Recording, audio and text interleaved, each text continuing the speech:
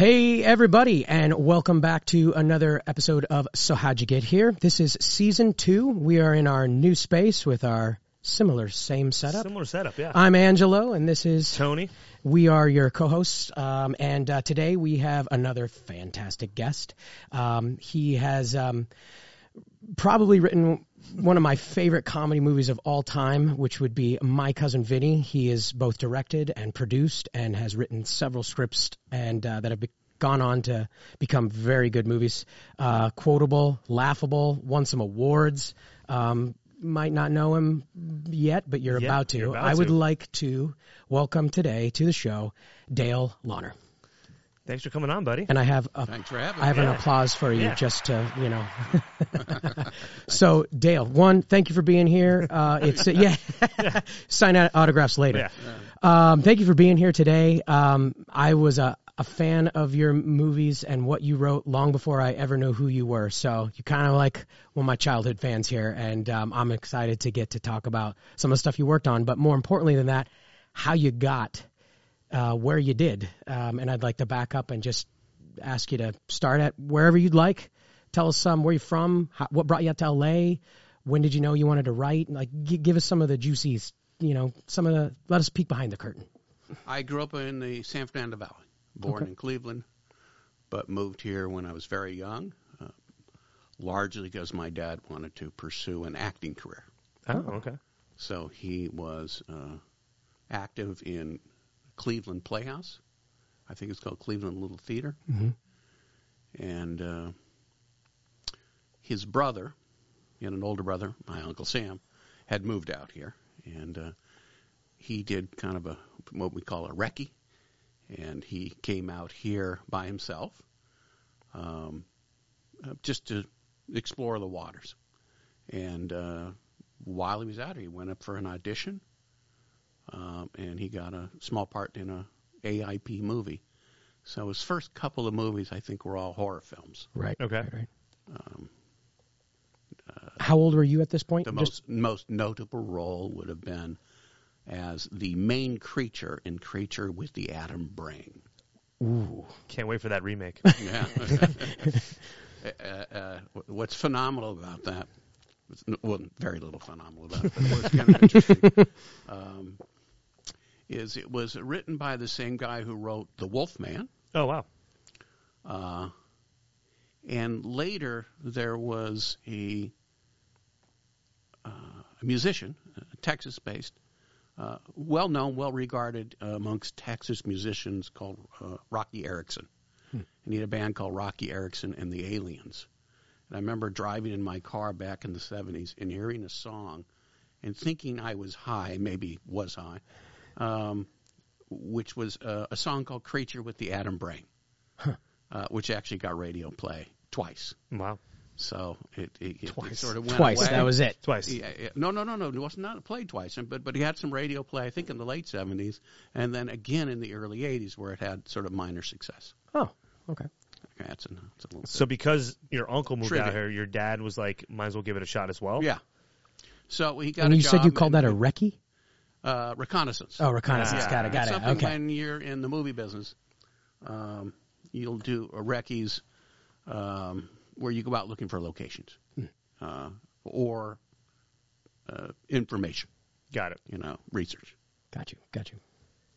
And so you were kind of excited to come out here, or did you want to stay back in Cleveland? I was a year old. Oh, then you had no say. No Got say. it. Yeah. No say. Did your dad find success when he got out here? Yeah, if you look at IMDb, as Yep. John Launer, you'll look at it and go, wow, this guy worked a lot. Yeah.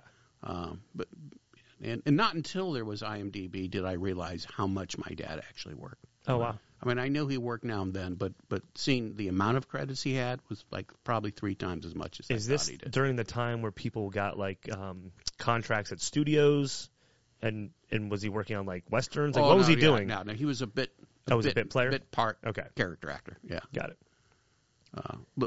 small parts, like small but pivotal at times. He was the judge on, I think, 33 episodes of Perry Mason. Wow. Like I said, The Creature. Yeah. And The Creature with the Atom Brain. was the father of the werewolf's girlfriend in I Was a Teenage Werewolf. So he's getting work. Yeah. Yeah. Now, were you always into, like, did you want to act? So were you, like, always had, like, that Not really. No? Not really. I think I had it in me, and I think all writers do to some Yeah. degree, because you have to act out. You improv characters in your mind. Sometimes you do it out loud. Mm-hmm. But you do that. So that's how you write dialogue. So when we were doing some research on you, we saw that you moved to California. You ended up going to Cal State Northridge. Was there a film program there that you got into? It was called RTVF, Radio TV Film. So they bunched them all together. Okay. How many? How many in that group? I mean, you're talking like a small film. Yeah, it was team? small. It was small. Okay. With a focus on, did you know, like, I want to write? I think there was like maybe 5 teachers. Oh, okay. Wow. Yeah, maybe. Yeah. And then you're growing up around film production. Did you get to go on set with Dad? Did you start to see some things that you're like, hey, I like this? Was it a... I went on set once, and I think that was Perry Mason. And it was pretty boring. It was fun, though. It was interesting, but it was pretty boring. But, on Perry Mason, he would have... I would tease him that he'd get the script for Perry Mason, and I would hold it up like Karnak, which is a Johnny Carson bit where, he would hold something up and kind of tell you what's in it or give you an answer. Right. And I would say, court will be adjourned until 10 o'clock tomorrow morning. And those are his. There's a good chance that was his line. Yeah, he got paid for that. He's taking your credit. Well, you were already writing at that point, it sounds like. Which, by the way, I had a teacher, a screenwriting teacher in Cal State Northridge. Mm-hmm. And I got to say, the class kind of thought he was a bit of a jerk. And I remember he started out the first day, said that I think he said that he wrote the pilot of Perry Mason, and he was a producer of Perry Mason. Well, there was no IMDb back then, so you really couldn't check people's credits. People could say anything they wanted. And I remember raising my hand and saying, wasn't Gail Patrick Jackson the producer of Perry Mason? So I caught him in a lie on my first day. Yeah. So immediately got an F. What was his response? His response, he kind of backtracked and said that he was a co-producer of the pilot. But she was the producer of the show for the duration of the show. And he said that without knowing anything about your dad or any... Yeah. Absolutely nothing. Called him out. Yeah. Whoops. Yeah. How did you like that class? Did you end up getting... A B. A B? Yeah. So screenwriting came... Yeah. And then he would brag that I was his student as though he, once you got me. success, Yeah. So when did you end up getting, like, your first jobs? Like, right? Oh, there's another funny story. Yeah, please. Which is, there was 2 screenwriting classes. And the first one, I can't remember his name, remember his last name. He was the son of Jan Murray. Jan Murray was a comedian. I think he was a Borscht Belt comedian, and then he ended up with a TV show. He was the TV show host of, I think it was called Treasure Hunt. Mm-hmm. And he tried to, at one point, he asked us to write like a monologue, right? It's like, it's bad enough trying to be creative, to do creative writing, right? Actually create things. That can be terrifying if you haven't done it before. But to come up with a monologue, to come up and be funny. So there was a TV show. I think Sonny and Cher had a variety show. Mm-hmm. And so I came up with a joke. And it was something about his choice of garlic chewing gum. Okay? And so the professor, the teacher, called this out and said, this is not a good joke because it has to do with sort of like bodily functions, and it's just not something tasteful. It's maybe a little disgusting or something. So he called it out, said this is a bad joke. Then, cut to how many years later? Many years later, I'm watching a special Sonny and Cher show. And I'm watching it, and sure enough, they have the garlic chewing gum joke, right? And I got a laugh. And I'm waiting for the credits, and sure enough, his name is in the credits. Come on. Right? And so... Did you call him up? Yeah.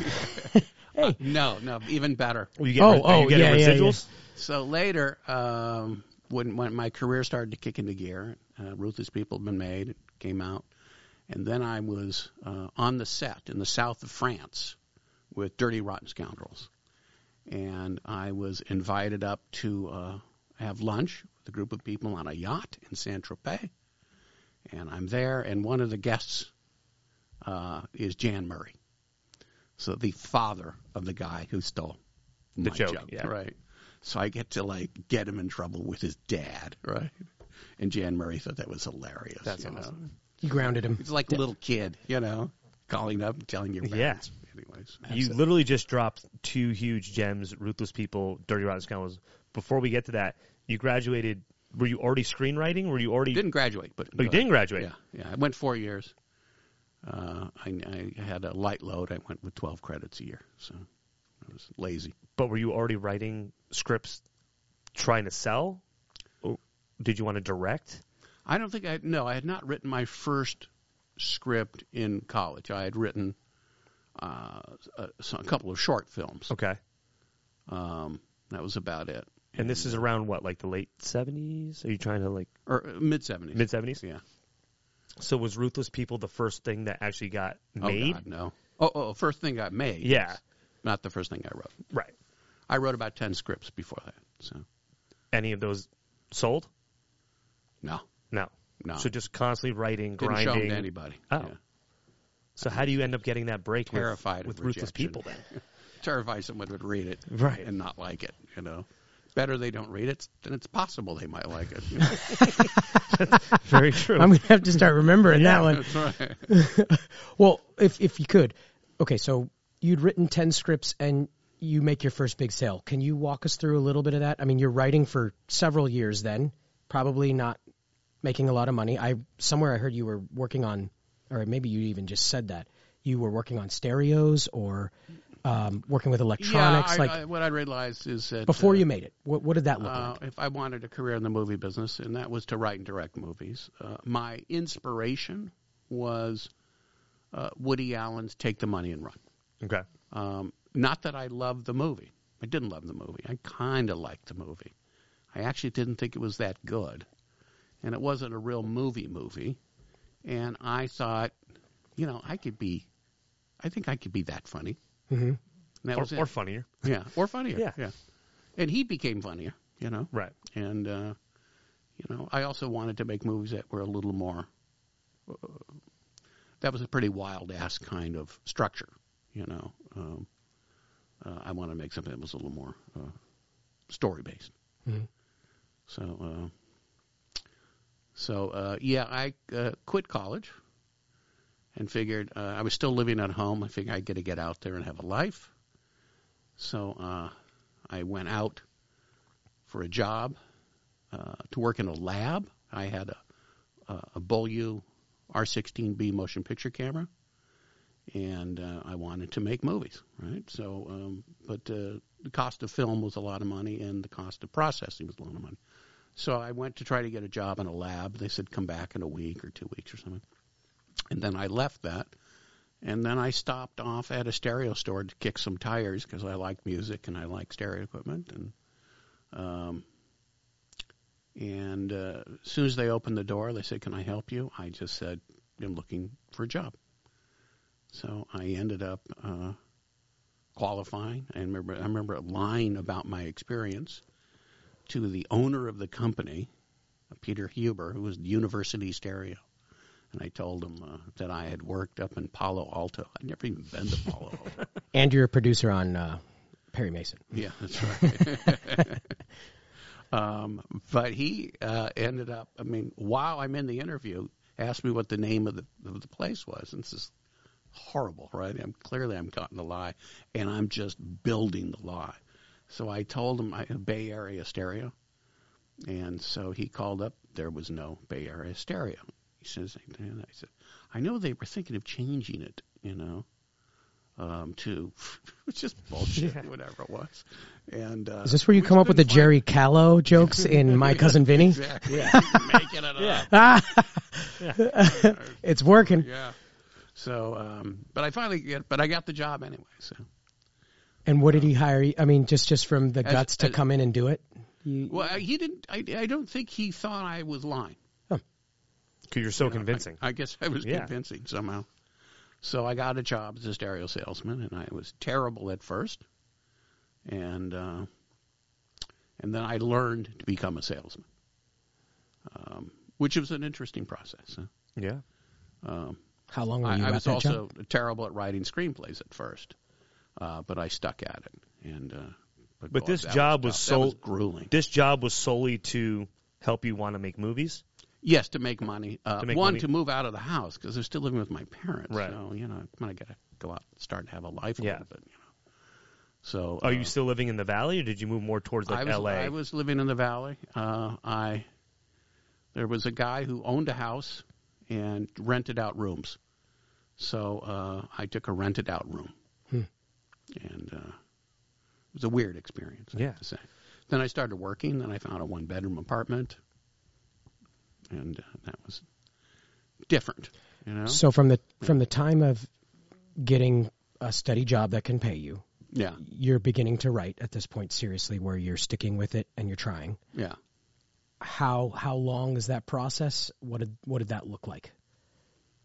The process from beginning to write. Obviously, you said you wrote 10 scripts or so before you made before a break happens. But I'm interested in that quiet moment when you're not making a lot of money. Probably not. I would say the time between I started writing an actual screenplay. Here's what I remember when I was working at the stereo store. I met a guy who worked for, I'll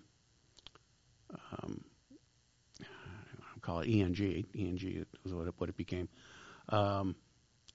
Before there was video cameras, there was film cameras, news cameras, and they shot 16 millimeter. And I'm not sure, he worked somewhere at a network, and he could give me free processing. Oh. And there was a film stock, a reversal film stock, that I could get processed, and I thought, okay, I'll shoot it in that stock because it's that cheap, right? So at the time, I wanted to do a kind of an Alice in Wonderland story. But I don't think I'd actually started. I might have started the script. I might have had notes. But that didn't really go anywhere. Anyhow, but I worked selling stereo for about a year, and then I quit and finagled a way to get on unemployment. And while on unemployment, I wrote my first, I think, 2 scripts. So that was really my school. Got it. So it was just strictly it was hard working at a job and coming home and writing. Yeah. And I remember reading somewhere that says, well, if you want to do that, you get up early in the morning. I'm not a morning person, okay? And the idea of like waking up to an alarm clock and then working on a script, that would seem like going to hell. So you do that when you're on a film, though, yes? Yeah, you have to. You have to. Okay. Well, you kind of have to. You're getting paid for it. Yeah. Okay. All right. Yeah. But if you're producing it yourself and you go, I want to do every day to be a split. And a split is where you shoot part of the day in the afternoon and then you shoot in the evening. And you break for dinner. So you can do splits and then you can sleep in. Okay. A little bit more expensive, but yeah. So you got in the first 2 pancakes, the first 2 things, you just got them out. You knew you could do it. You could write a screenplay from start to finish. Whether or not it sells or you liked it, that's another issue. But you start to find your feet. Are you circling around stories that you like? I was a big fan. Are you discovering things about yourself? I was a big fan of Alfred Hitchcock and Stanley Kubrick. So the earliest things I wrote would have been in that vein. So I think the very first screenplay I finished, I think it was called The West Side Horror, and it was about a serial murder. This is before Halloween, the series, John Carpenter movies. And I had that. I'm not sure what the second or the third one were, but I do remember. So how did you get out of that genre and start writing more towards like the Ruthless People style? That was after I had that one-bedroom apartment. Then I moved into a house with two friends who were musicians, right? Aspiring musicians. And we, while there, watching the news, there was this big crime event known as the Patty Hearst kidnapping. Mm-hmm. And then there was a point where Patty Hearst joined her kidnappers, which I found ironic, even humorous. Yeah. So, and so that She could have became been in on the it. basis of it, right? Yeah. So, and so that was the basis of it. And then the beginning of the story, it's about a woman who joins her kidnappers. And then it became a little more complicated. But the idea that someone would go home to kidnap a woman, and her husband doesn't want her back, right? And then that turned into, well, what if he wanted to kill her? What if he went home to kill her, right? And so all that just became funnier. Yeah. The idea itself was funny.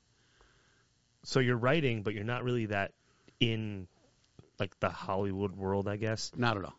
How'd you get an agent? Were you submitting screenplays to people? Did you have a friend of a friend? Did you know anyone in town? Yeah. Now, at the time when I mentioned that, I lived in the Valley. That was Woodland Hills. And then I moved out to Santa Monica. Still working on scripts. And it was a painful period. Still writing, not showing them to anybody. Then I moved to Venice. Mm-hmm. And while in Venice, I remember submitting a screenplay to Tony Bill's production company. It was the only production company that would accept unsolicited screenplays. That means screenplays that have no representation. Screenwriters have no representation, right? No agent. So it got rejected. But I lived in a fourplex, and downstairs on the other side was a guy named Kit Stoltz. Kit was a reader for MGM at the time. So I gave the script to Kit, and Kit liked it, gave it to his story editor. And I remember going over to Kit, the next day, what'd she think? Well, she hasn't read it yet. She's going to put it on weekend read. Okay. So Monday, I go over to Kit's. I said, well, so what happened? He said, well, she hasn't read it yet. You're like, what weekend is this? Yeah. What weekend is she going to read it? So again, a week later, on Monday, has she read it? No, not yet. So it got into 6 weeks, and then on that Monday, I could see Kit walking over to me. He wasn't smiling. And I figured, this is bad news. And it was. He says, well, she read it. She didn't like it. She didn't like the premise. And she thought the writing was amateurish. So it's a pretty big blow. Yeah, that was tough. So if you're afraid of rejection, it's kind of like, ooh. But pick something else. Yeah. So that was tough. Then, interesting enough, now Kit had a friend, Dan Ackerman. Dan, and they met at a laundromat, right? And Dan was an aspiring screenwriter. And, sometimes I'd sit down at Kit's, and a couple of other of Kit's friends, including Dan and a guy named Jim Genowine. And we'd sit around, drink beer, and we'd talk about music and movies and politics. And then Dan got a job as a reader for these producers I don't know how he got the job. But as an intern / reader, an unpaid position for Joanna Lancaster, who was the daughter of Burt Lancaster, and Richard Wagner. They were an aspiring wannabe producing team. And I think they actually had a movie called Little Treasures, which was going to be made. And so he asked me, they were friends with this other guy who was a manager who had gotten a new client named Sylvia Christel. You ever heard of her? No. There was this series of what they would call softcore porn movies, Emmanuel. It was in the 70s or the 80s, and she was the star.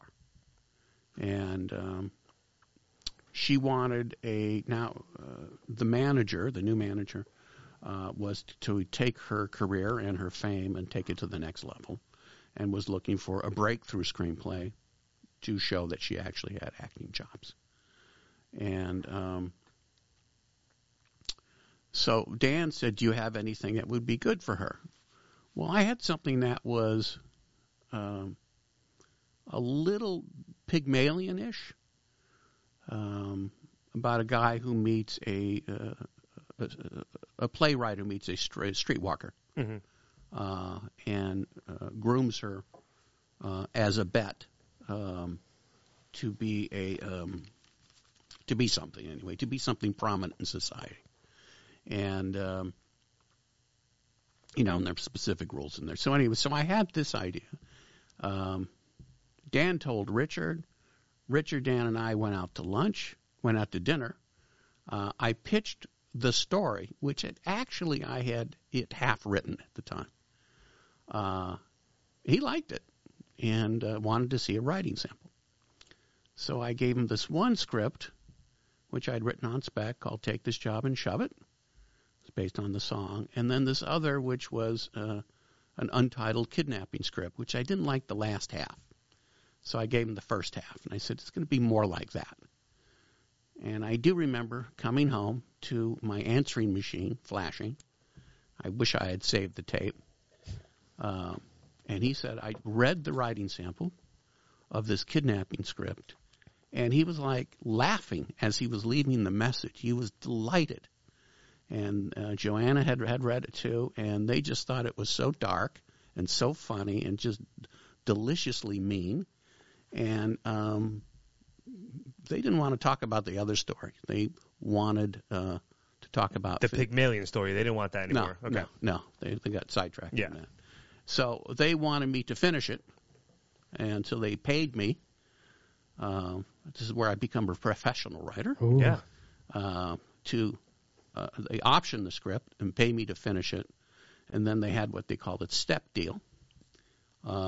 Which is that there's certain steps and you get paid for each step. So when I finish it, I get a check. They read it, then they give me notes. I get another check to start. When I turn that in, I get another check. Then they give me notes. And so I remember... You're like, this isn't a bad way to make a living. This is not a bad way. Yeah. And we were negotiating the deal, and it went back and forth. And while it was going back and forth, these things take a while. And I was a very fast writer at the time. I finished the script. And I told him I finished the script. He said, can I read it? I said, no, that's not the deal. The deal is you got to pay me. There's steps. Right? Yeah. You got the check. Let me know when the check is done. But the deal has to be done. So when the deal is done, really, I went in to sign it. They had a check there. I gave them the script. That had to feel good. It did, and it actually fulfilled this really neurotic, insane fantasy I had of writing a script that was so good that they would pay you to finish it, right?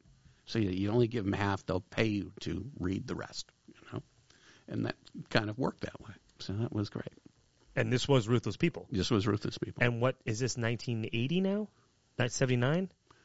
No. It would have been. Let's see. Ruthless People came out around 86. Oh, so early 80s. No, it was 86. Yeah. Yeah. Okay, yeah. Or at least So, on IMDb. so this was, let me see, 82, around 84. Okay. I think this was around 84 when it happened. Might have been late 83. Now, are you learning a little bit more about the business now? Like, okay, I wrote the script, they paid me the script, now they own the script, I'm done? Like, are you still involved in the process at all? Oh, yeah, no, I was. No, I turned it in. We did a number of drafts.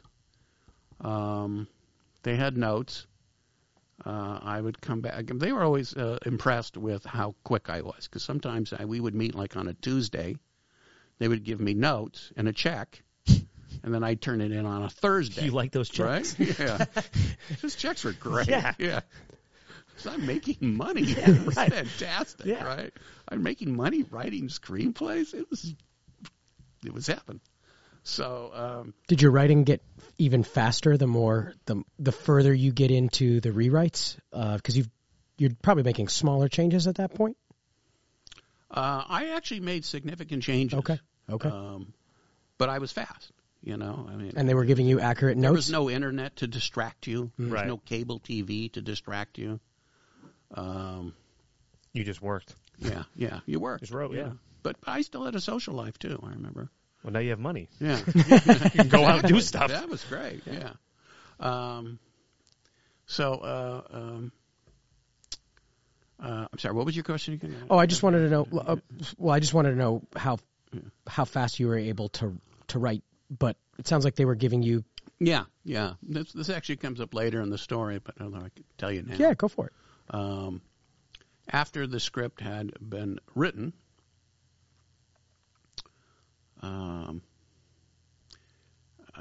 it was option. Well, I'm jumping ahead, but later on in the story, but just before the movie was made, when Disney had it and the Zucker brothers were attached to direct, and they had never really directed a movie. So their notes were, to me, it almost appeared somewhat random as to what I was supposed to do when I went off to rewrite it, because I did a few drafts and the studio had rejected them. And then they gave me some notes, and I told them, and we're about to make the movie too, but there's no shooting script, right? And I said, listen,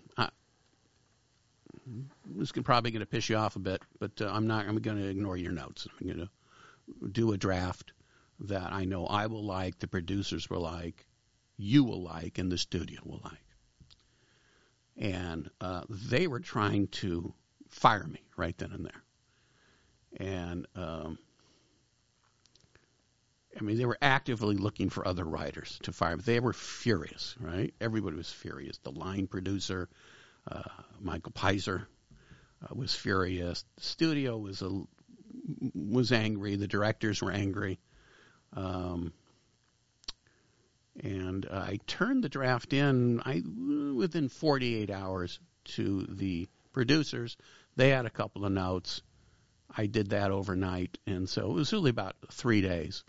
And turned it in, and they were amazed that The turnaround, yeah. the turnaround time, Yeah. and that it actually worked. So they were ecstatic. So they're not looking to fire you anymore at Not this point. anymore. So Does that end up being the shooting script? There was something, yeah. Yeah. So the producer, Richard Wagner, I remember him telling me that, one, A, I was fast, and B, a lot of other writers, they'll go in and the changes that they do were insignificant. There was just like little tiny things, whereas I would actually have whole new scenes. Yeah. I would do an actual rewrite, in a couple of days, whereas they were giving this to people and would give them a month, and there was almost no change. But it's obviously also what he said is I would humiliate him with his notes, and it was an amusing thing, but he would give me a note, and I would insult him, and he would laugh.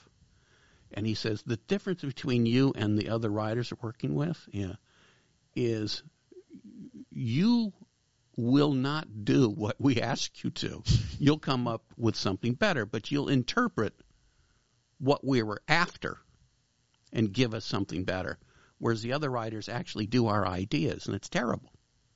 So, and so I realized that later. Jeffrey Katzenberg said something like that too. So you know how to translate the note that by itself isn't very yeah, good. I'm trying to figure out what. Right. But what are you really It's a going? horrible idea. Yeah. You know, and it's a horrible idea that came from another movie.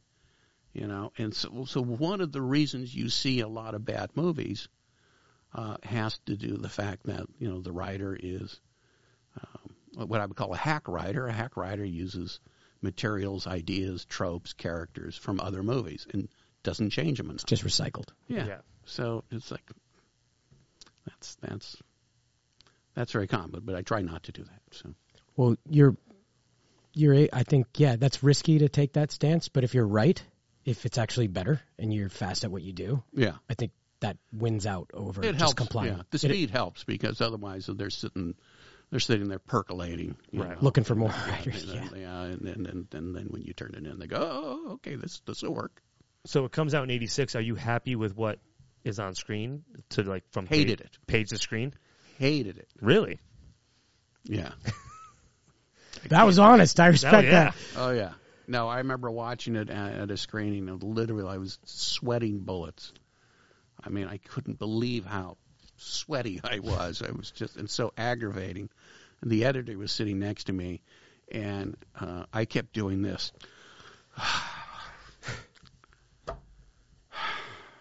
And he just got up and moved way on the other side of it, to the other side of the theater. So he doesn't listen to me. But it did well. It did. But you still hated it. Oh, yeah. It's the best soundbite I've heard all I week. enjoyed the fact that it was successful. Of course. I enjoyed the reviews, and Yeah. I enjoy reading the reviews, the Right. good reviews.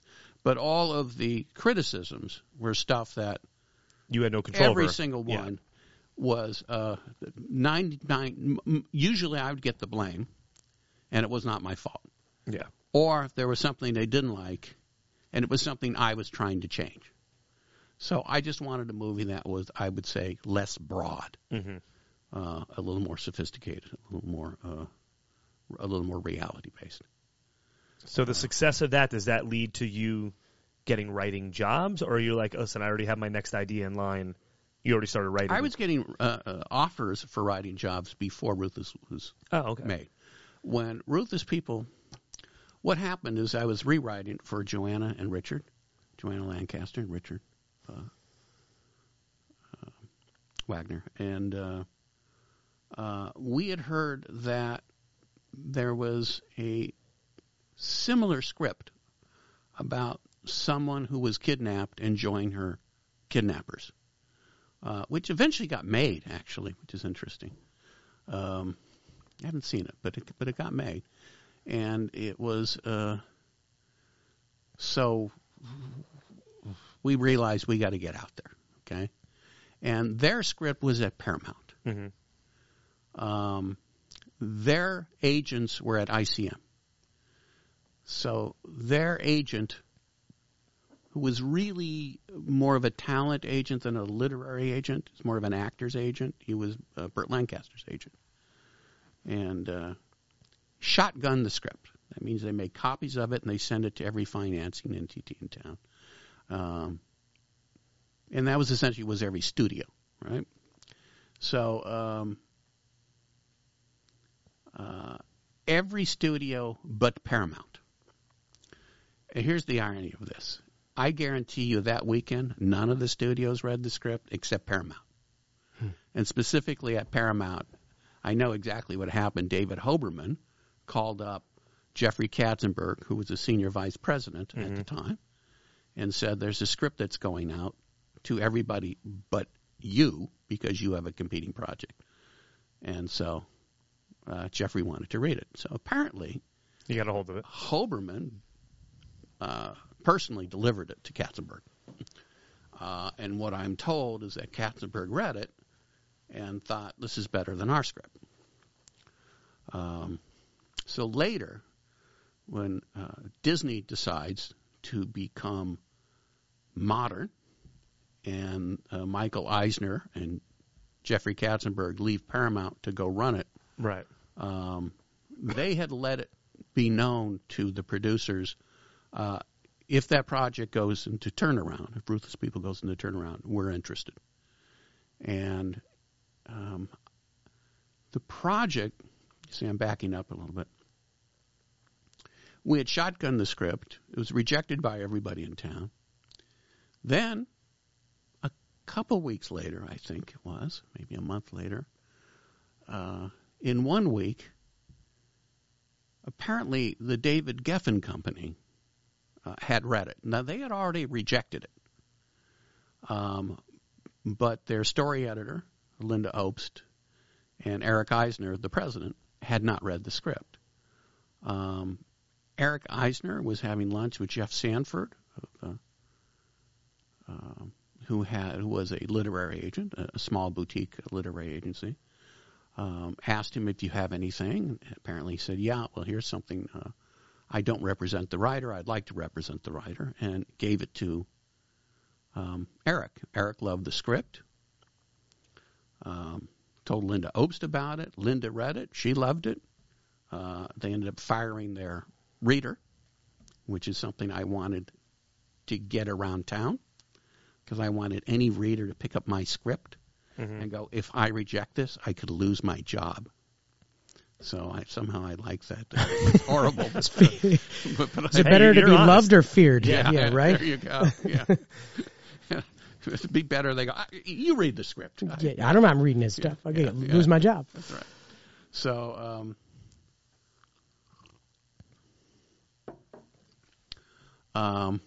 then Richard Wagner, who was one of my producers, was friends with, I'm sorry, I'm drawing a blank okay. here. We could go back there because she'll be insulted if I forget her name. Rhonda Gomez, okay. Rhonda Gomez, who was a literary agent, and she lived with an A-list director named Howard Zeef. And Richard gave it to her. She liked it. Now, in the same week, we got a call. She gave it to him on a Sunday. Monday morning, she calls Richard and she says, Howard started reading the script. He really likes it. We got a call Tuesday morning. Howard is halfway through the script. I think he wants to option it. Then we got a call on Wednesday. Howard has almost finished the script. He wants to option it, right? He had a deal at Columbia. To this day, I have no idea if he ever finished the script, right? But he wanted to, and so suddenly a script that nobody wanted is now in the middle of a bidding war with an A-list director and arguably the most prestigious film production company in Hollywood, which is the David Geffen Company. Mm-hmm. I mean, they just didn't make bad movies. So that was exciting. Now, they wanted some rewrites, which were heavy rewrites. Howard thought it was a little too nasty. He wanted to clean it up a little bit. So to me, it's like one side wanted to take the brains out and the other side wanted to take the balls out. So I figured, okay, I'll emasculate it a little bit, but I want it to be smarter. So we went with Howard. I rewrote it for Howard. Howard couldn't seem to make up his mind what he wanted or didn't want. It was a very frustrating experience for me because now I'm a professional screenwriter. Mm-hmm. And he would look at a script and say, he would look and laugh at it and then say, yeah, but we got to cut that out. And then go to the next page, and then he'd have a problem and I would come up with a solution and he'd go, I don't know. And then go off to the next problem. And this just put me literally into depression. Yeah. Which very indecisive. Very indecisive. Horrendously indecisive. I mean, like a character. I once tortured him, saying, for your birthday, I'm going to get you 6 pairs of socks, all different colors. You're going to sit at the edge of your bed staring into your sock drawer going, blue, brown, black. So that's what I imagined it. Anyhow, they stopped writing for him. Then the script went to turn around, and Disney said, "We want it. Don't shop it anywhere, or we won't buy it." And they were really hardballing this one. I was in Paris at the time. With all that writing money. All that writing money, yeah. Hanging out. Wasn't that much, because I took a charter flight on the way over, where you're sitting like this. You didn't go first class? For 11 hours. I wasn't making that kind of money. Oh, not yet. Okay. Yeah, right. no. There's the reason I tell you that story is because now you fly on private jets. I was at a hotel in Paris, and I wasn't there but a day or two when I get a call from David Hoberman, Disney company. They said, "We want to get you back here immediately. Start working on the script." So I'm like, "Are you going to pay for the flight?" Well, they have to, because I'm now in the Writers Guild. Mm-hmm. And the Writers Guild says they got to pay first class, when available. On the way back, first class. So on the way back, Air France first class. So you went there a peasant, you came back time. a king. Exactly. Well done. Great. It was great. So when you say Disney, the Disney company, is this when they started that whole Touchstone? Yeah. They had their own division of more mature movies? Yeah. Okay. Yeah. Yeah. Hoberman ended up becoming president of Touchstone. Yeah. So so this was their second movie. The first one was Down and Out Beverly Hills. Oh, another funny one. Yeah. Yeah. So that came out, critically financially successful. You hated it when it was on screen. Ruthless People? Yeah. Yeah. And then now you're on to Dirty Rotten Scoundrels? Yeah. Is that the next project? Every bad review I agreed with, and every good review was like lucky. Yeah. And most of those had nothing to do with what you wanted. You would have fixed it. You would have done it differently. Yeah. And that's what you're getting the credit for, is what they didn't like, even though you didn't really have I much find say the in it. directors will get the credit, the writer gets the blame. Right. So there's stuff in there where they're almost to a T. In every review, they would get accolades that the writing deserved. And to their credit, the Zucker brothers kind of went out of their way to say, he deserves credit for this. This is a really good script. Well, that's nice. So that was nice. Yeah. And so at this point, you've got a couple of successful things under your belt. Even if you didn't like them, people are paying for your writing skills. They're flying you. What? Give us the run up for My Cousin Vinny. Yeah, I said, what was different about that? What was fascinating about that is before Ruthless People was made, it had been circulated around town because people actually enjoyed reading it. So I was on fire as a screenwriter, and I was an unproduced screenwriter. And but I was being asked to write. I thought everybody, so I knew vice presidents and some of the presidents at every studio in town at that point. And that was before Ruthless People got made. I love good food. I still do. And I do remember I had a reputation of this. I would get a studio executive or an agent and said, "Can we take you out to lunch or dinner?" I said, "Either is fine." "Where would you like to go?" I said, "Where can we go?" They said, "We can go anywhere." I said, "Are you on an expense account?" I said, "Yeah." "So we can go to a nice place?" "Yeah." "Can we go to L'Hermitage?" They go, "Sure." So that's really I remember. Well, even if they don't make the movie, you're getting a good meal out of it. So I'm that's getting a good meal. I went to I had this reputation that when it came to when my name was on an expense account, it was expensive. Okay. That I had somehow insisted on going to good restaurants, but it was like they didn't have to pay for it. Yeah. We can have a free meal. Your company's paying for it, your agency or the studio. So let's do it. So I gained about 10 pounds. That's the moral of the story. That's what I remember. Yeah. There's another story which I remember at the time. Linda Obst, who was story editor at the Geffen Company, would have parties, and I would meet people in the motion picture business, right? And so it was like the first Hollywood party I would go to. And I remember around that time I got a call from Ricardo Mestres, who was a senior vice president at Paramount, and who asked me to lunch. And the first time I had lunch at the Paramount commissary.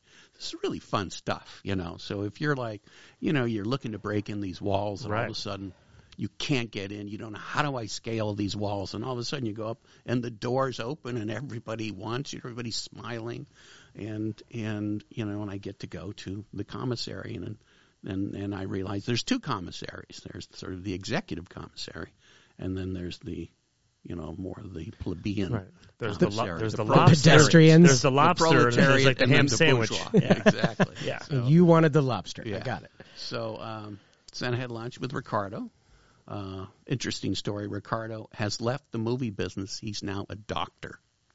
Go figure. Anyways. Sounds like he's not intelligent. What kind of doctor? I don't know, but he's at the Keck Medical Center. Wow. And what a transition. Yeah, Right. yeah, it's interesting. Anyhow, but I remember that here I am with a vice president. I shouldn't say a vice president. At the time, the vice president of Paramount, because that's how naive I was. And then I remember going to a party at Linda Ope's, and I met Dawn Steele. And I asked her what she does. And I could see she bristled a little bit. She was a little perturbed. You didn't know who she was? She had an ego. And she says, I'm vice president of Paramount, right? And I think to myself, liar. Yeah. I've already had lunch with the vice president of Paramount, right? So I did not realize there's lots of vice presidents, and there's different divisions, which are presidents and vice presidents and senior vice presidents and regular vice presidents. I had no idea. It's sort of a common. Just to kind of keep us on track moving along, but so Ruthless People comes out, like I said, it's a hit. Are you already writing Dirty Rotten Scoundrels by then, or are you hired to write it? That story was it's an interesting story. Because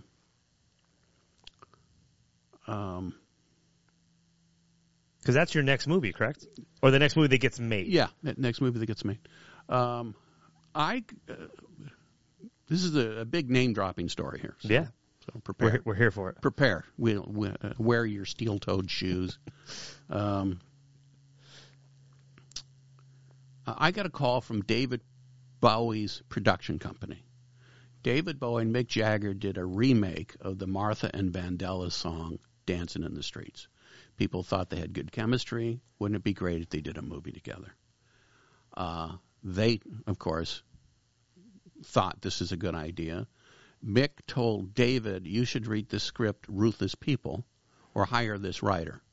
Forget about the movie, but the script was great. Yeah. So Bowie's company called me up and said, do you want to write something for Mick and David? I said, listen, I'm flattered, I'm already eating at But I'm eating at the Launer. Yeah, I'm already. What? You better offer me the Four Seasons if you want to talk to me. Yeah, what's on the main course? Yeah. And so they, but I politely declined it, so I don't write for stars. And then we got off the phone, and then I called her back almost immediately and said, listen, I don't want to do this, but I do remember seeing a movie where there are two kind of gigolo con artists competing to scam a woman out of, $50,000 or something. One of them pretends to be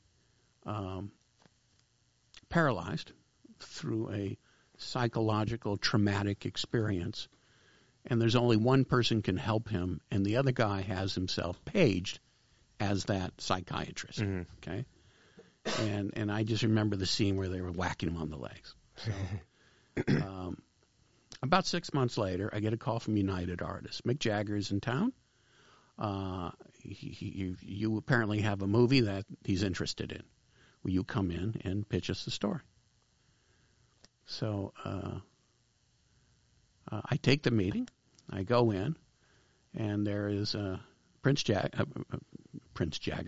Jagger, his agent, Prince Rupert Lowenstein. What a name. Yeah, and the chairman of UA, chairman, Paramount, and a senior vice president. And I walk in. I remember it was very flattering. Is that Mick Jagger was like impressed to meet me, Right. which I wasn't expecting. Right? Because I'm impressed to meet Mick Jagger. Yeah, That was cool. The Stones. Yeah. And so that was a delight, right? Yeah. And somehow I got the impression that he and I connected there. And I pitched them the story. And they said they looked up in some book. Again, there was no internet at the time. To find out, the name of it was Bedtime Story. And it was with Marlon Brando and David Niven. I remember that part. But it had been made at at Universal. Mm-hmm. And they kind of looked at each other. There's no way the Universal is going to give up the rights to this. So they say, do you want to steal it and cover your tracks? I don't know if those were their exact words, but that's what they'd asked me. I said, no, I'm not going to do that. So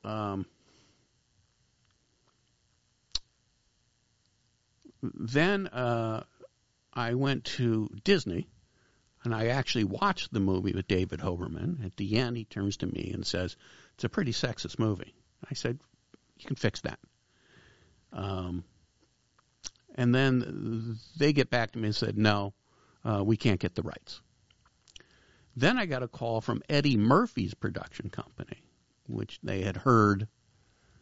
Eddie had heard that I wanted to do a remake of this movie. Yeah. Will you do it with Eddie? Who, So by I the said, way, sure. is probably the hottest person in Hollywood at that time, right? He was. Yeah. He was the biggest star in the world. Yeah. And I said, sure. So I was told that Ned Tannen tried to get it from Universal. Ned Tannen was the president or chairman, I think, of Paramount at the time. They couldn't get the rights. I had hooked up with Charles Hirschhorn, who was one of my best friends. He was out of work. And I figured, come on, be a producer on this thing with me. And he had worked at Universal. He set up a meeting with Josh Donnan, a senior vice president at Universal. We watched the movie. Again, he turns to me and says, it's a pretty sexist movie. I said, hey, you could fix that. So a day or two later, apparently Josh calls and says, Universal is going to pass. This is how the movie business works. Yeah. It's like everybody wants to make your script except the one that owns it.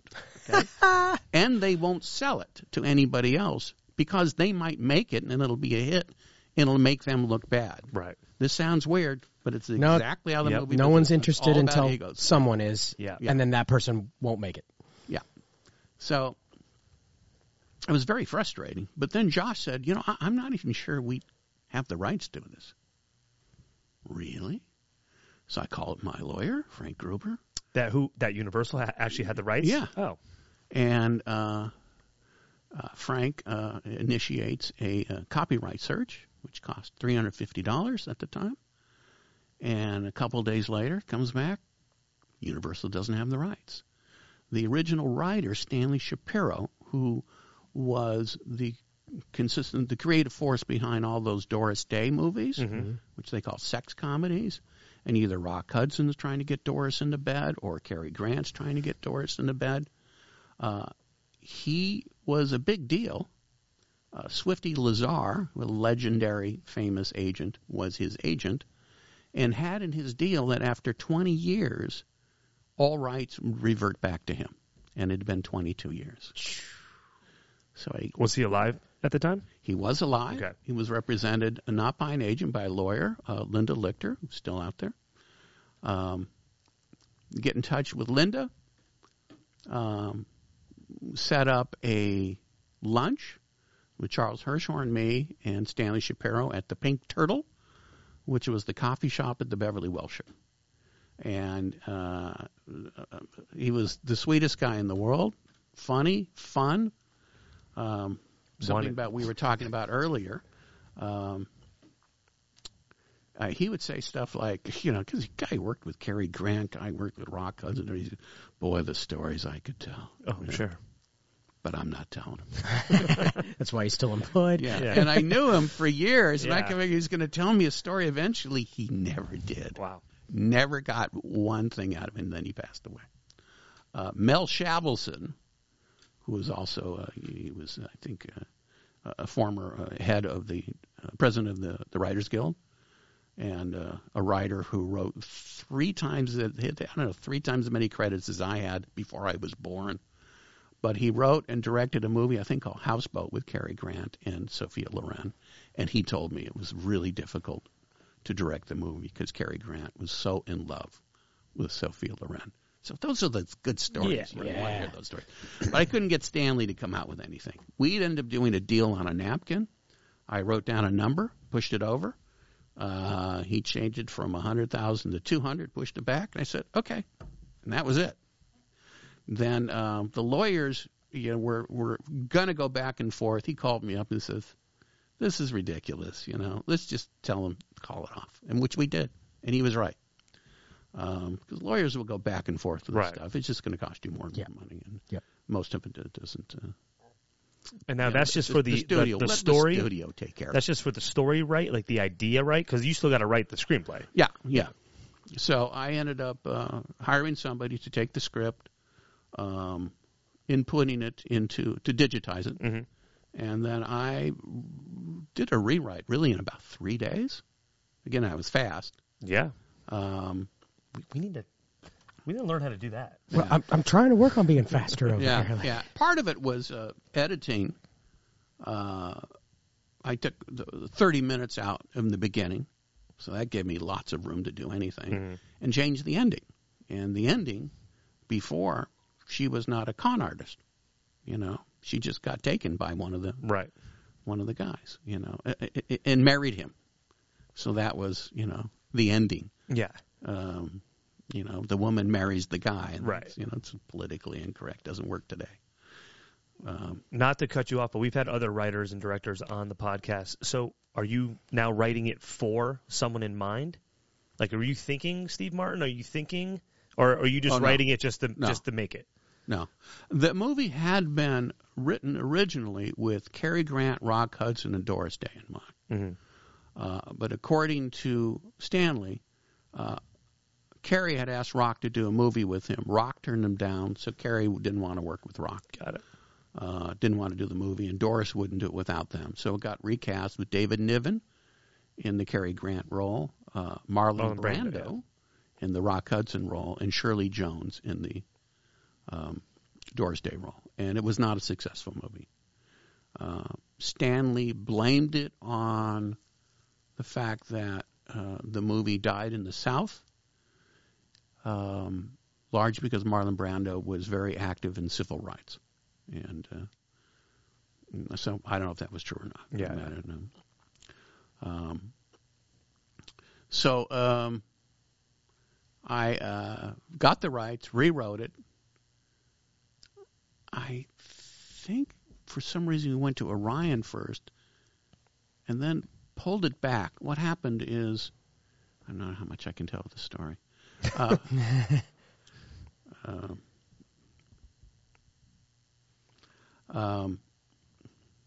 I had a package, and if you want to make a lot of money, you get a package together, and you go to a studio. Here's the script. Teach us. Here are the actors. Here's the director. Yeah. So here we had the biggest star in the world. We've got the script, and we have an A-list director. So I'm not trying to if I can say the story because he's passed away. But it's you as the writer, Eddie Murphy as the star, and then the director is who passed? A-list director, Okay. And we gave it to Paramount. Eddie had an exclusive deal at Paramount. And I got a call from the vice president, a senior vice president there, who said, listen, we love the script, we love Eddie. We just don't love that director. And there were certain political reasons and certain things I can't really discuss here. Yeah. Because I even though it's so long. Yeah. It can still be respectful. I'm sure they could. We'll get the story I'm without sure they the wouldn't details. have a problem with it. But anyways, they had a problem with the director, and if they don't go with that director, they're going to have problems with their agency and everything. So good luck. So then we went to Orion, and Orion, I can say this. Yeah, I can say this. It'll make me look bad. We gave it to Michael Caine. Michael Caine was sort of like doing everything. So he didn't open a movie. So they had Michael Caine. Michael Caine was interested. What Michael Caine doesn't know is all of a sudden it's like it went away. And mostly they went away because they were trying to find someone that would open the movie. Right. Steve Martin was supposed to play Michael Caine's part originally. And I remember asking the director, well, that seems odd. He says, well, do you know Steve? I said, I do not. He said, well, he's a very sophisticated, erudite man. Yeah, but he's known as the Jerk. You know, that was his most successful movie. Yeah. Which was not about a successful, sophisticated, erudite man.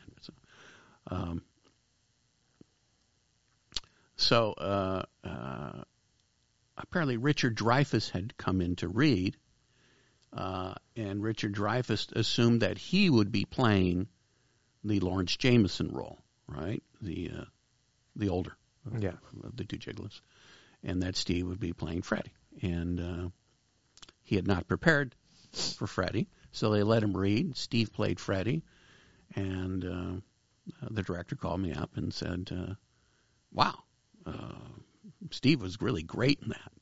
So we're thinking Steve is going to play Freddie, and now we'll find somebody for Lawrence. Not to backtrack you, but so Eddie Murphy's out. Once the director and Paramount said no, Eddie Murphy's out. Eddie had an exclusive deal with Paramount, so he couldn't make. Got it. They used to have actors out on loan. Not anymore. Yeah. Not with Eddie. Yep. Okay. So anyhow, they couldn't get somebody to replace the Dreyfuss role. Yeah. They went to John Cleese. Cleese said something like, the first half was the funniest script he'd ever read, which I thought was funny because I thought the last half was funnier. I think he since has come around to saying that he regrets having passed on it. After it's a success, they all have regrets. Yeah. That happens. Happens really quickly, actually. And they have the excuses too. Right. So anyway, he went back to Michael Caine, and that was it. So was this Michael Caine after Jaws 4 or? I asked him about that movie. It was after Jaws 4. Because I said to him, now I got to But you said he was taking everything, and I'm like, that's why he was in Jaws 4. They brought you out of the water, and yet you're sure it was completely dry. And he said, well, it was some kind of weird material, and they were throwing buckets of water on him. He just rolled off. It would not stay wet. NASA shirt. What's going on over there? Yeah, it's funny. So you're definitely on fire now. You have 2 huge comedy hits. Yeah. I mean, the 80s, you're dominating. Yeah. Besides Eddie Murphy. That was fun. I remember when Ruthless People was tested. It tested, I think, like 92%, which, according to them, was the highest ever for any movie. Wow, that's fantastic. Yeah. Okay. I mean, that could not be good news. It tells you something about my personality is. At that screening, we told 92 and or maybe it was 93. I don't know, it was 93. Anyway, so I mean, this is great, and people are smiling, laughing. I'm asking strangers, "What do you think of the movie?" "Oh, it was great. Oh, it was funny." Finally got onto the street, and a couple kids, younger guys, are getting a BMW, and I said, "What do you think of the movie?" And they go, "It was okay." So I go into depression for about 48 hours. Because two kids that don't know shit. Yeah. Oh, they said Bueller is better. Bueller was out at the time. Yeah. I'm surprised they are old enough to have a license. Like, why would you listen to those two people? I know, but it's like I seem to accept bad news easier. So if you had praise and accolades from a whole room, but one person said, that one would bother you more. That one would bother me. Okay, all right. Yeah, that'll trigger me. Quick, Xanax. So yeah, you just keep popping out hits. So does My Cousin Vinny come next? There was a bad experience. Let's talk about the bad. Yeah. As in, like, rejection or a script you loved that didn't get made? It started to look really good. There's always these times, wow, it looks really great. I went in. Now, this was earlier. This was after I had set Ruthless People up, and there was a time between when Howard Zieff had lost interest And there was an agent. I should embarrass him, but I won't. As I asked him, because I just wasn't sure what sort of heat I had, and God knows, it would be nice to make a lot of money if I could. I wasn't there yet. And I said, how much do you think you could get me on a pitch? Mm-hmm. And he said, proudly, $50,000. And I thought to myself, fuck you. I could get more than that, right? Now, I did not have an agent at this time. And one of the reasons was I had met a few agents socially at the West Beach Cafe in Venice, which was a place I used to hang out, right? It was within walking distance, and it was a great restaurant. I made a lot of good friends, some of which I'm still friends with today. And there was a couple of agents there. And I knew them socially. They knew I was an aspiring writer. None of them asked to read my screenplay. None of them were going to try to help. Okay? Welcome to Hollywood. Yeah. So then Ruthless People gets out, and there's a lot of action and a lot of interest. And that's when I asked that agent, how much money do you think you can get me? Mm-hmm. And he said $50,000. And I thought, no, I could definitely do better than that. That's bullshit. So I hooked up with the producer. We pitched the script to 7 or 8 studios in a 2-day period. And we had 4 studios bidding for it. And we ended up going with TriStar, which in the deal gave me a guarantee of $175,000. So instead of $50,000, I got 3.5 times, right? What this agent bragged to me he could get me. It also turned out that the most any unproduced writer had ever gotten before was $125,000. So I actually broke a precedent without an agent. And you didn't have to pay the 10%. And there's that, too. And then there's also... Yeah. It's those checks. Extra checks. First class lobster. Yeah. So the L.A. Times gets wind of this. David Friendly, who was a producer now, but was an entertainment journalist back then, calls me up. We do an interview. At the time, I now had money, and I bought this I bought a townhouse, in Venice, or Ocean Park, actually. And they sent out a photographer, and I had one piece of furniture in there, which was a minimalist lifestyle. Corbusier chaise lounge. That's right. And he took a picture of me. And I remember, this is kind of funny, just keep in mind at this point, my parents had been trying to discourage me from pursuing this career. My father, a lot more than my mother. Yeah. Because he knew it from the acting side and how hard it was? I mean, he was doing it too. He would say that. Thank you. Channeling my father over here. Okay. That's right. All right. Yeah. Because he was doing it. So either you're sort of hypocritical, or it's like, hey, this is hard. I want something more for you. Yeah.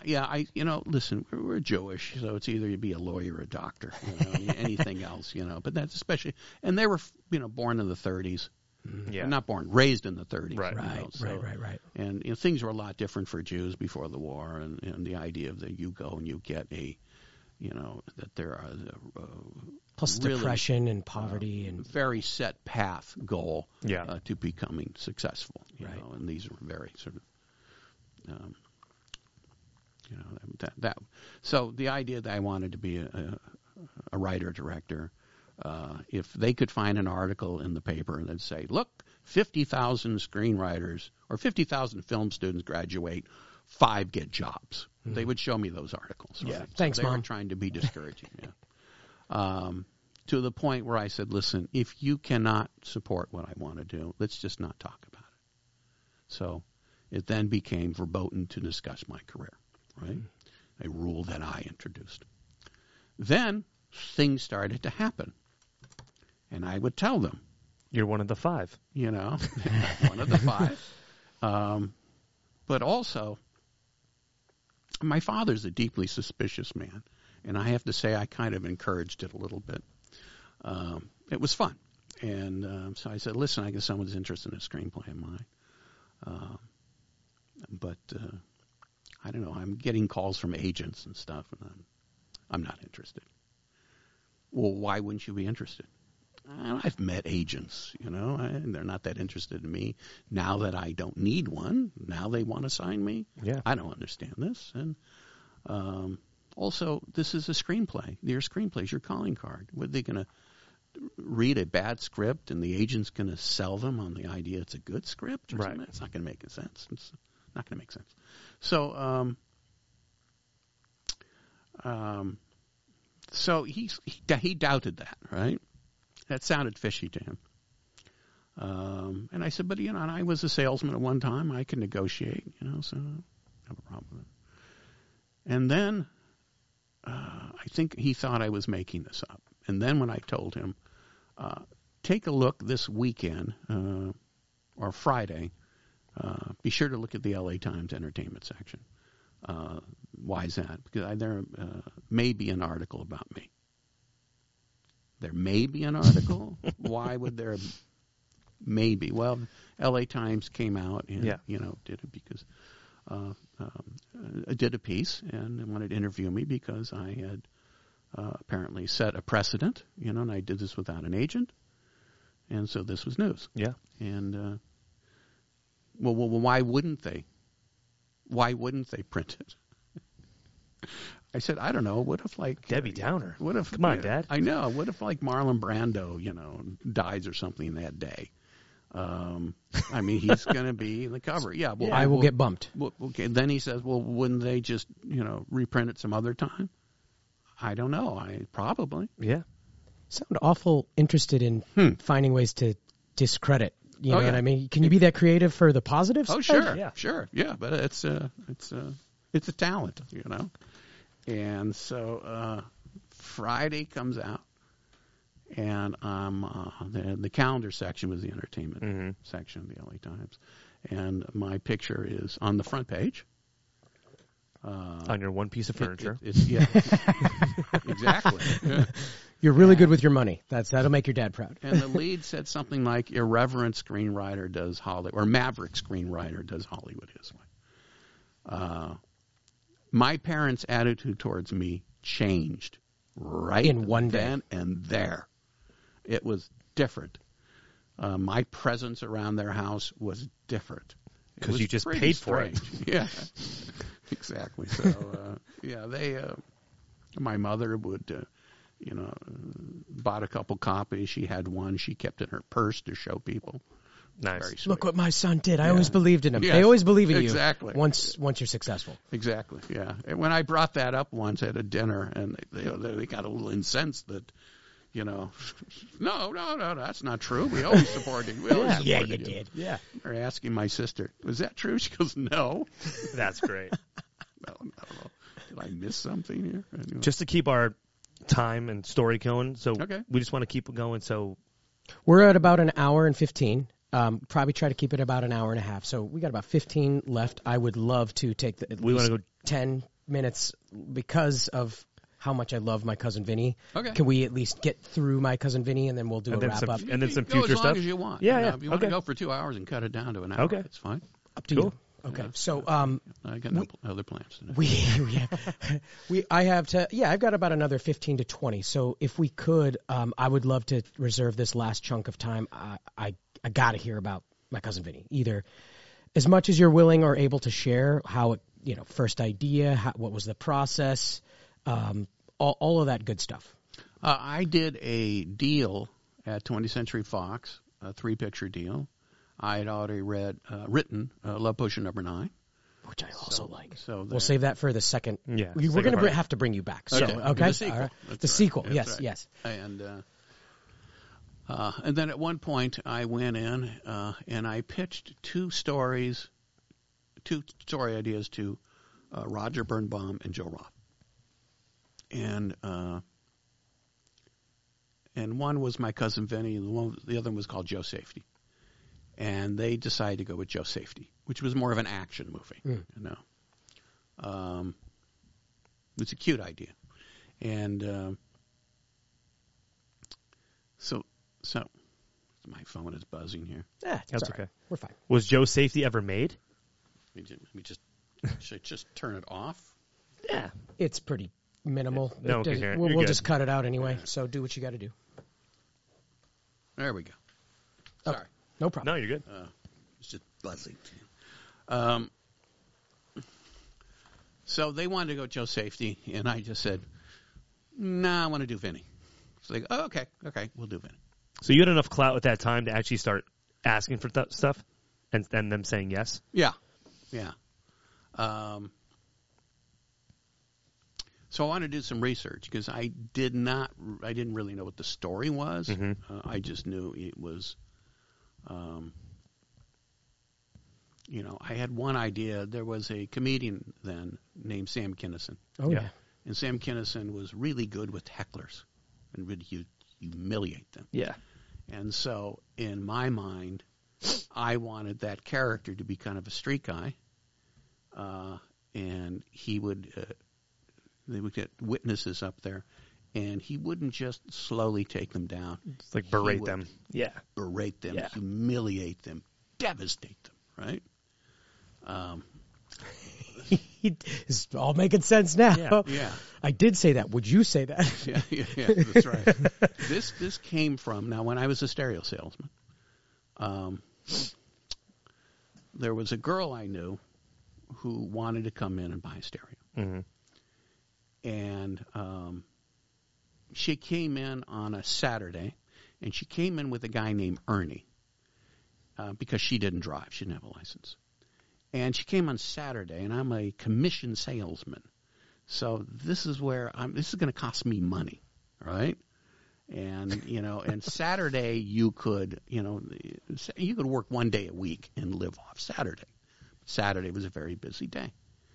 And I told her not to come on Saturday, and she comes on Saturday, right? So I figure, okay, let's just do this quickly, right?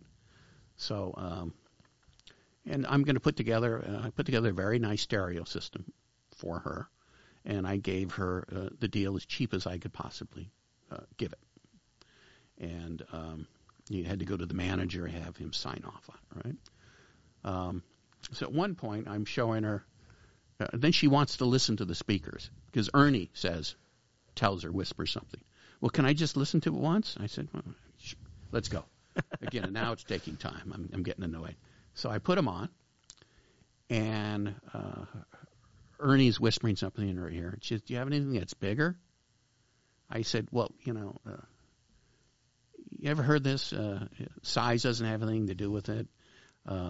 Bigger isn't always better. It's what you do with it that counts. Right? That ended up going to Ruthless People, right? That line. And Ernie then speaks up and says, that's not true. I said, excuse me? I mean, where do you come with this enlightened thought? And he says, well, I study acoustical engineering at Valley College. And I said, well, then you should know better. Boop, we move on, right? Move on. I get all the stuff together. I'm putting the cartridge in the tone arm.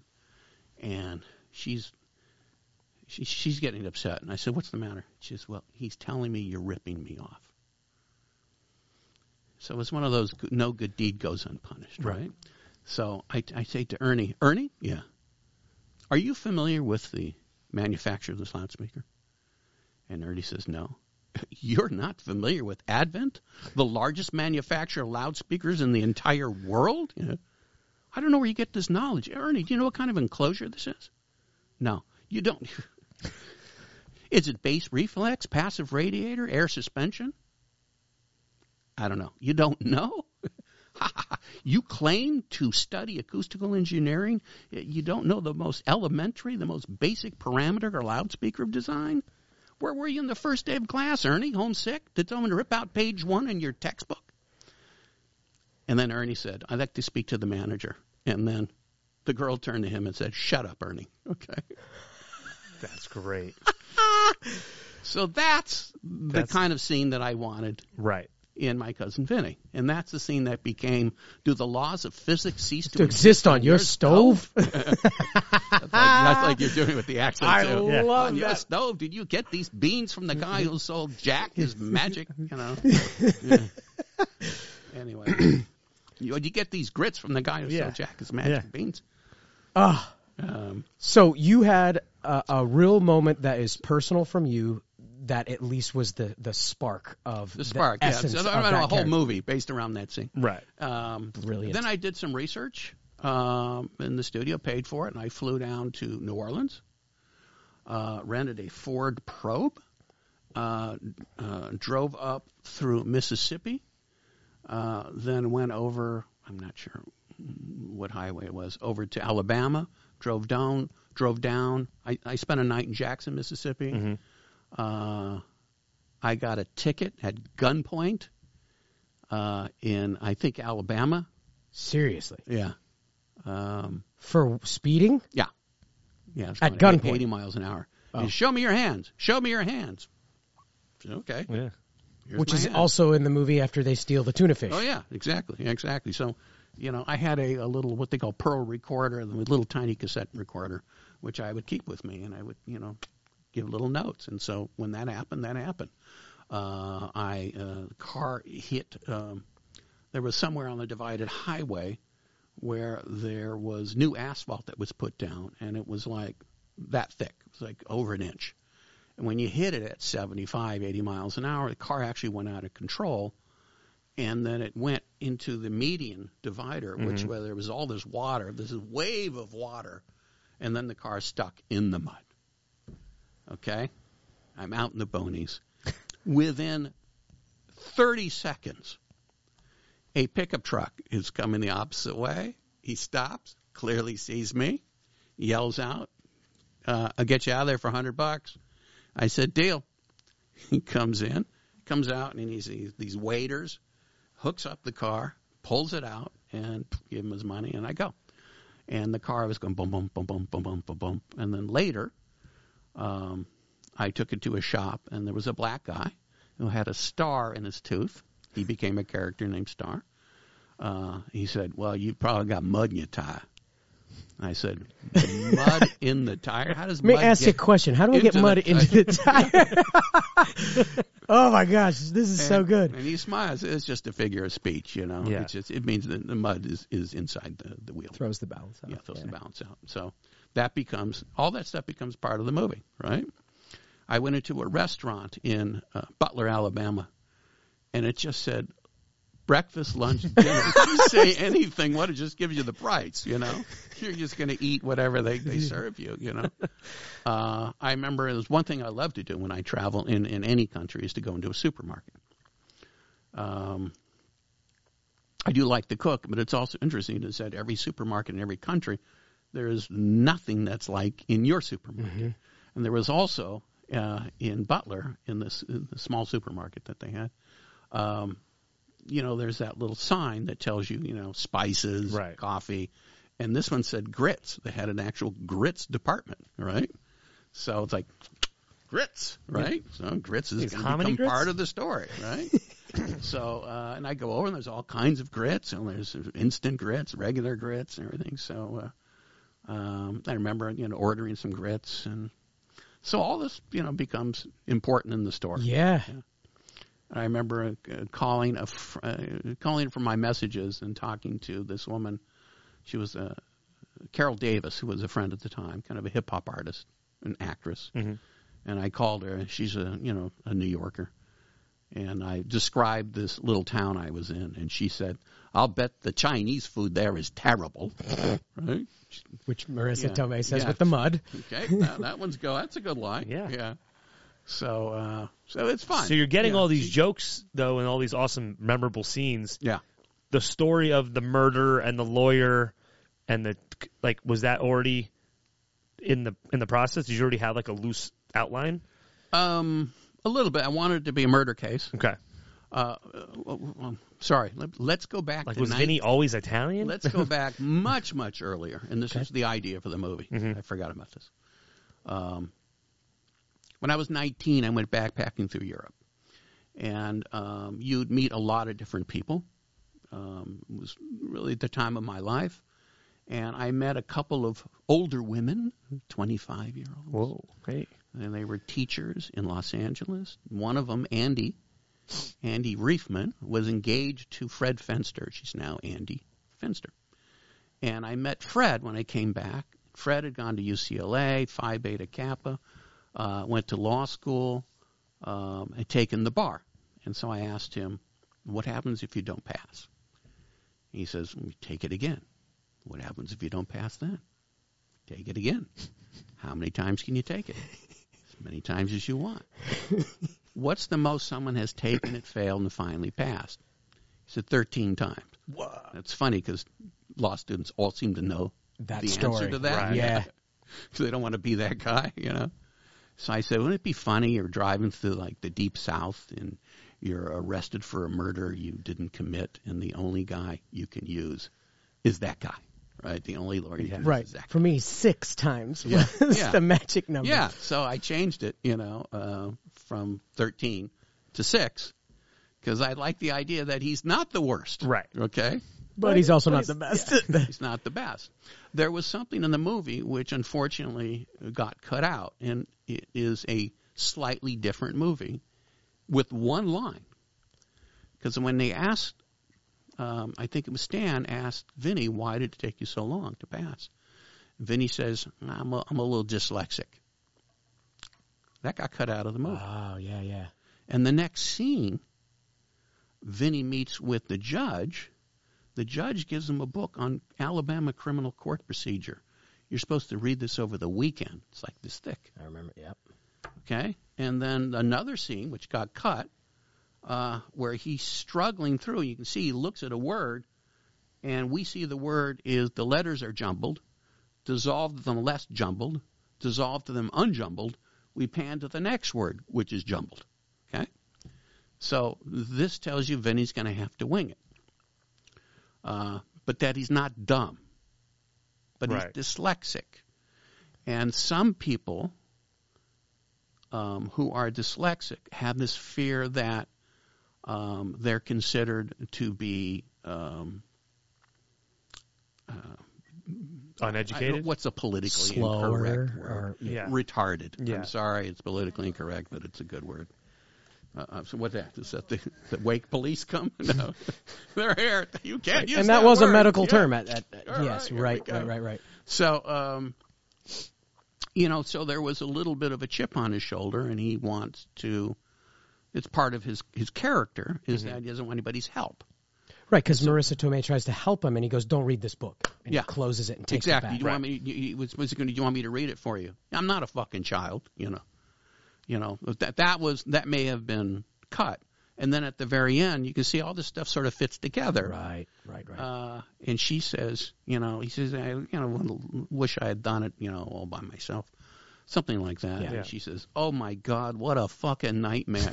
You win one case after another. At the end, you got to say to somebody, Thank you. Yeah. When they're driving away. Oh, what a fucking nightmare. Right. Shut up. So that's, has a lot to do with his character. It was just that one line. But Interesting. the director cut it out because he did not know how to show dyslexia. And I'm thinking, one, you don't have to show it. But two, if you show it the way I described it, he said, well, is that one of those things where you darken out all the other letters and you have that one? I said, well, you could do it that way. Oh, I hate that. Well, then don't do it that way. So, but it ended up getting caught because Right. he didn't know how to show it. It totally makes sense. Yeah. Thinking back through it. Yeah. And it made you a little more sympathetic to his character, too. It also explained that he's not stupid. No, he's Right. not, even a little bit. Yeah. He just doesn't know I just always took it as he didn't know the political procedures, Yeah. but he knew how to argue and he knew truth. Yeah. And that's way more of a skill. Yeah. He had a certain intrinsic intelligence. Yes. Okay. And it is said and sort of set up when Bill says, you remember there was so-and-so, it was a wedding, or there was a wedding, and they had, what's his name, that magician come. Alakazam. Alakazam. I'm sitting back with Vinny, and he could figure it all out. He's right? prominent. That, to me, is a guy, he's smart. He knows how to figure this shit out. Right. Street smart. Yeah. Yeah. Absolutely. So I used the word street smart, which I always thought, let me do a literal an actual literal interpretation of street smart. Mm-hmm. It's literally has something to do with tire marks on asphalt. The actual street itself ends up cracking the case. Right? So. Yeah. And I don't, obviously the main plot of that movie is the murder case, but you put these delicious, the can't get any sleep.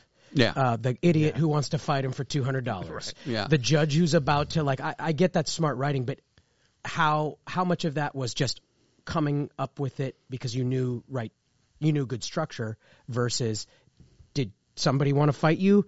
Were you not able to get any sleep? Did that come from real life or imagined? What happened? A friend of mine, when we went to make the movie, the casting director was David Rubin, who's a very good casting director. I think he's president of the Academy right now. And I remember getting a list of something like maybe 10 actresses. I can remember 4 of them. I think number 1 was Carol Davis, the woman who said, about the Chinese food is terrible, right? She was an actress. She looks the part. She, talks tough. She would have been good. A woman named Lisa Gay, who I had met through a friend who had starred in these Toxic Avenger movies. Mm-hmm. I don't know if she's done other stuff, but I remember meeting her in New York. We met to play pool, and she brought her own pool cue. Huh. Right? So that made Lisa good. I wanted Lisa to play pool, right? And be good at it and be Yeah. a hustler. And she Yeah. knows about cars as well. Yeah. So that's where that started, is that she hustled because they needed some money, right? So, and then the guy wouldn't pay her. Vinny's actually supposed to be an ex-boxer. He was also supposed to be about 6'4" or 6'5", and a big guy. He was supposed to look like a thug. That was the idea. Did you have a person in mind for that role? Weirdly enough, the guy's not that big. I didn't know he was that big, but Lou Reed. Oh. Okay. I don't know. I saw pictures of Lou Reed. He looked big. Yeah. And he talks like this. Yeah.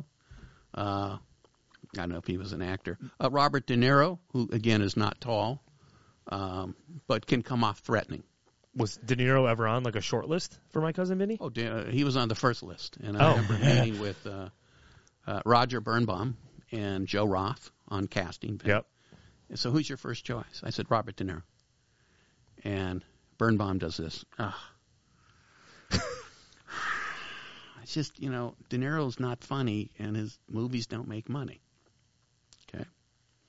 So I said... Now all he does is comedies right now. Yeah, and the only ones that make money. Yeah. So people get it wrong sometimes. Yeah. So, but back then, I said, well, you don't understand. He was considered to be a comic actor. Yeah. He said, really? His first 2 movies were comedies. Really? Yeah. Greetings and Hi Mom. Mm-hmm. Now, arguably, Brian De Palma comedies, may not be perceived as actual comedies. Right. Okay? Because, he's not a real comic talent in that regard. But he was also likened to Jack Lemmon. And then, not only did I win that argument, if there was a debate coach sitting in the room, I win the argument. The movie still doesn't get made. Right. And the coup de grace was Midnight Run. A, it was successful. B, it was funny. Mm-hmm. C, he was great in it. And Roger said something like, it didn't really perform as expected. Whatever that means. Yeah. Yeah, whatever that means. So De Niro never even got an offer. So what did Joe Pesci do? Then Danny DeVito was attached because I did a movie with Danny. Yep. And I'm thinking, as a guy, I just wanted a threatening presence. When they came in, it was also based on a guy I knew who sounded a little dopey, but he was 6'5" and looked scary. Mm-hmm. But he was actually a bright guy, Yeah. and but he sounded a little dopey. So that's kind of what I wanted. Okay. So Danny DeVito, I'm sorry, he's not going to look threatening to anybody else. He has a gun, right? Right. Mm-hmm. That just didn't make sense. Danny was attached to the project for about 2 minutes. I had a meeting with him, asked him, do you want to act or direct? Or he goes, I don't know. So then he sits down. He says, the script just doesn't go. I said, so do you want more go? And he laughed. And that was pretty much the entire meeting. I didn't know what he wanted. So then he dropped out of the project because he thought I was not enthusiastic about rewriting it. Well, he was right, but I didn't know what he wanted. Yeah, right. I don't know what more go meant. Then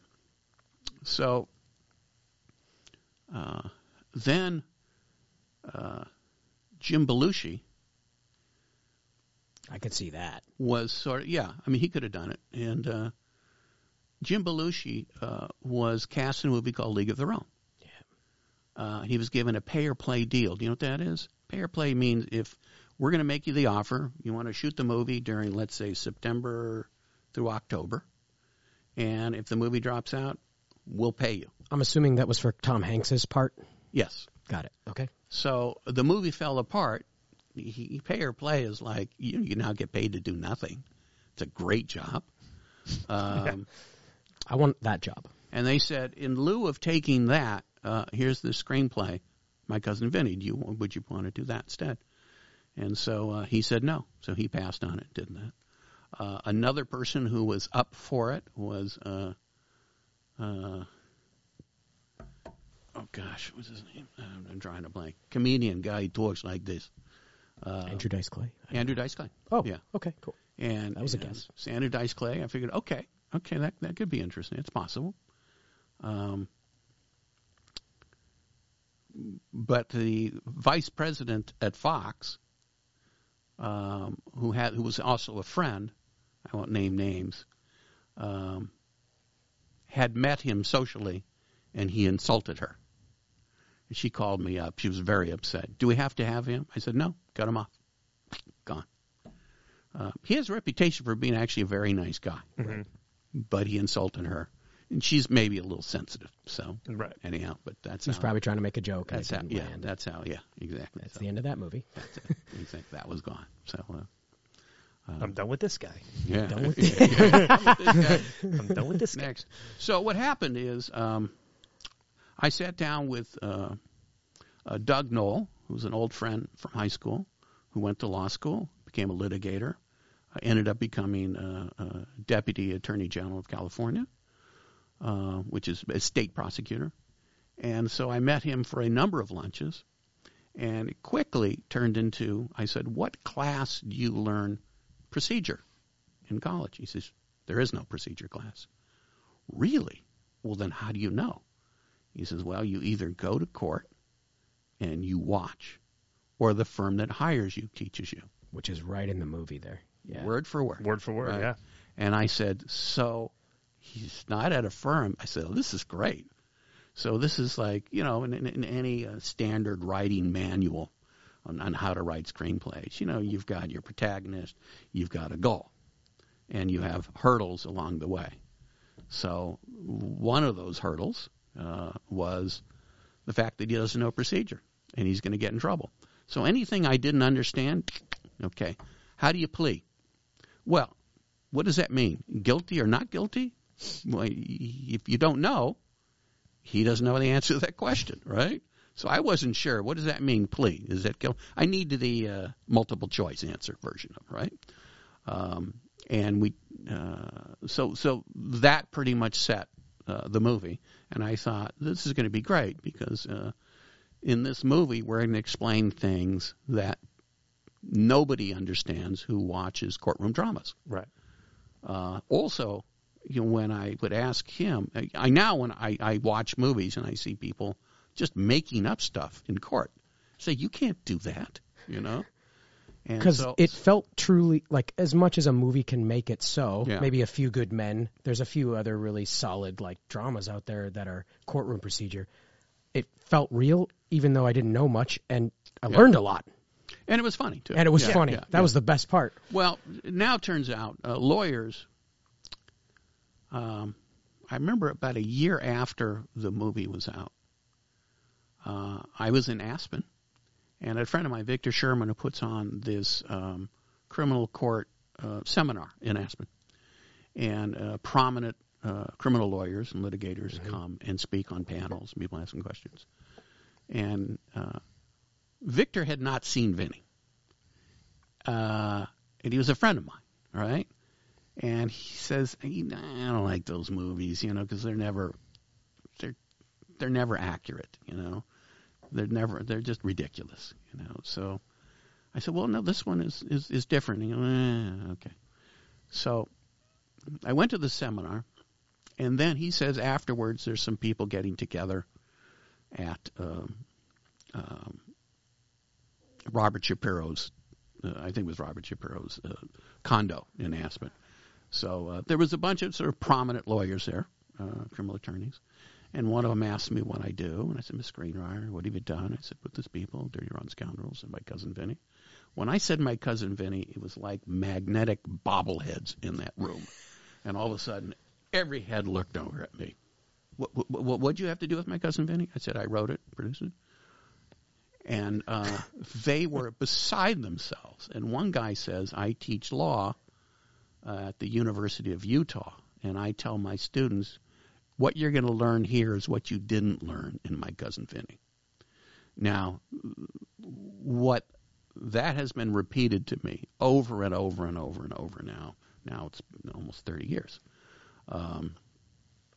That this movie is the only movie that seems to follow procedure. Mm-hmm. And now you see in movies that in TV shows that they'll follow procedure better, and they're more and more and more and more accurate. You set the bar, sir. But sort of set the bar in that sense. So, but to me, that's all like writing gold. Yeah. I mean, it's like you're just discovering stuff. And my last question on this, because we're approaching 2 hours, and we probably should wrap it up. Well, I still have that joke. The joke one, but how much car knowledge do you have because of how much that plays into the not guilty? My earliest,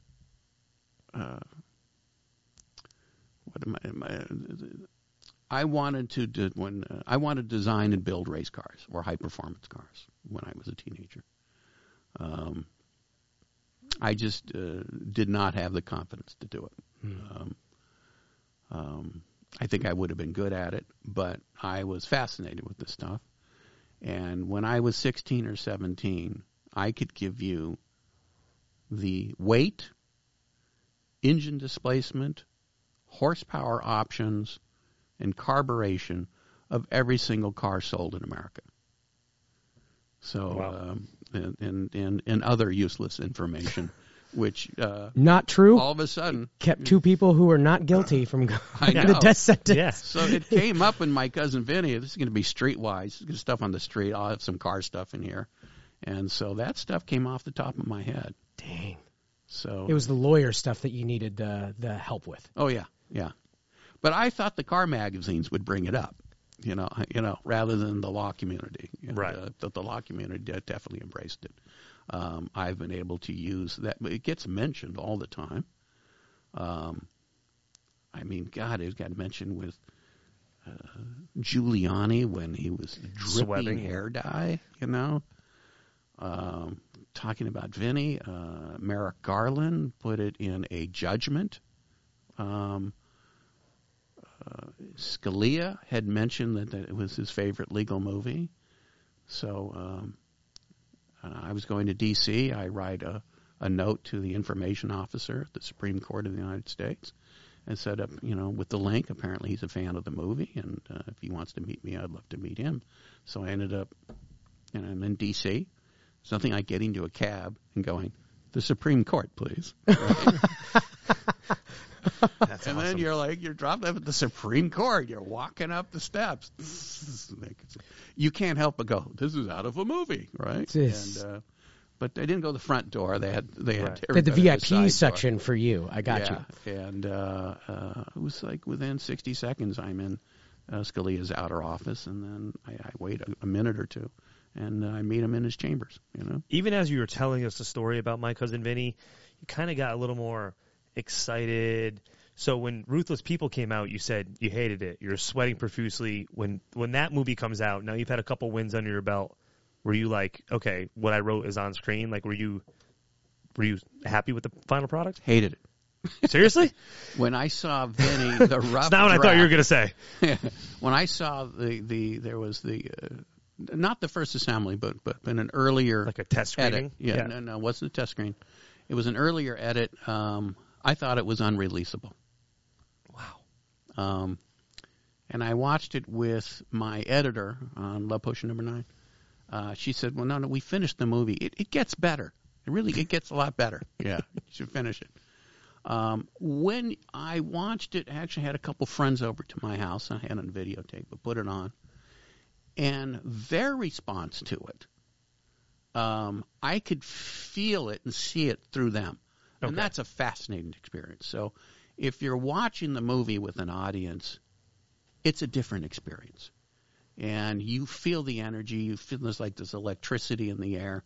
And you know when the joke is coming. You can hear huge laughter. Yeah. Right? It was great.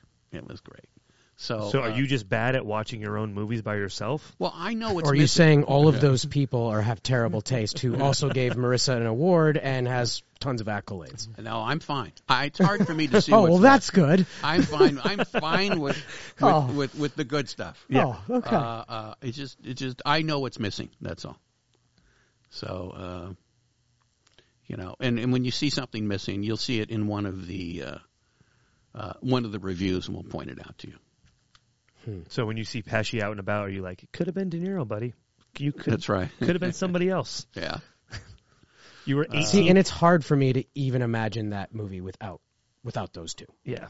I know you were there for all the other stuff. And When you're a writer, you can do that. Right. You have that originally. I mean, in Ruthless People, I had imagined somebody different than Danny. Danny's character's playing what is essentially a gigolo. And Danny DeVito, that's a little odd. So, but the oddity isn't that the comedy, or like the it's fact a different that he's kind of a comedy. Okay. I mean, if you're being ridiculous, right, funny, like a 5'3" balding gigolo. That's Danny's not 5'3". Yeah. He's not that tall. No. 5 feet, maybe. No, he's not even 5 feet tall. Danny's pretty small. Yeah. Danny's pretty small. I mean, if you had told me he was 4 feet tall, he's closer to that. I don't know, but I think he says 4'10" or something. Yeah. But when you look up actors, they all had an inch or two or three. Yeah. Well, I would love to keep talking, but we're hitting our 2-hour mark, and you sort of already. But maybe we would. I still have that story. Let's finish with the story because we normally end with what would you have done if you haven't done screenwriting, but you kind of already told us you might have built race cars, possibly as a possibility. Yeah. But since we know that, since you shared that, give us. Let's end on this anecdote. I mean, there's a number of funny stories, but on this one, when I was watching that the first cut of Vinny, and I could see that at one point one of the kids loses faith in Vinny, and he goes with the public defender, who has a stutter. Now, ironically, Andy Reifman, who became Andy Fenster, had a brother who was a stutterer, and she said stuttering jokes are not funny. This is something I was told when I was 19. Stuck in my head. I would never, ever make a stuttering joke. Ever. Nor did I have it in this movie. So when that came out, I felt betrayed a little bit. Well, now what I had written, and I even wrote it in the script, that there was stuttering, stammering. But he was having an anxiety attack. And in an anxiety attack, you may stutter, you may stammer, you may lose your thought. You may hyperventilate. You may sweat. You may hold yourself. You may feel near faint. To me, hilarious. Okay? A guy he's having a breakdown. Because he talks fine one-on-one. It's when he gets in front of everybody he gets nervous. So I'm figuring, okay, I'm going to get into trouble eventually. I don't remember any of the reviewers bringing that up. They did bring up it's an especially funny, politically incorrect joke, but they did point out that it was a very funny scene. And so I have a deal at Fox. I'm driving in one day. The movie's out, and there's a guy with a placard. Says, "My cousin Vinny, unfair to stutterers." from the NSA, National Stuttering Association. So sure enough, he doesn't know who I am. And I go in, and I go into my office, and I have an assistant, I have a development executive. And my assistant comes in, and she's wide-eyed. She says, there's been a guy who's been calling here. Was he still out front? I said, yeah, he's out there picketing against Vinny, right? And she says, well, he's been calling like every 5 minutes. And I tell him, you're not in. So I said, okay, well, next time he calls, put him through. You're going to talk to him? I said, yeah. I said, what are you going to tell him? Well, you'll listen in. Yeah. Okay, and tell Jamie, too. So I go. I sense a stereo story coming on. So I sit down, and literally within like a minute or two, she opens my door, and she's covering the phone. It's him, right? It's him. So I said, get Jamie. So they're both standing in the hallway with phones, right, listening in. And I pick up the phone, and I say, hi, this is Dale. And the guy proceeds to tell me, with a stutter, that he's got a problem with the movie. And I said, listen, I can see where this is going. You don't have to go any further. You're upset at the movie and how it portrays a stutter. And he said, yes. I said, I'm upset too. I would never do that. And that's not the scene I wrote. Okay, the scene I wrote is about a guy who's having an anxiety attack. He's having a breakdown.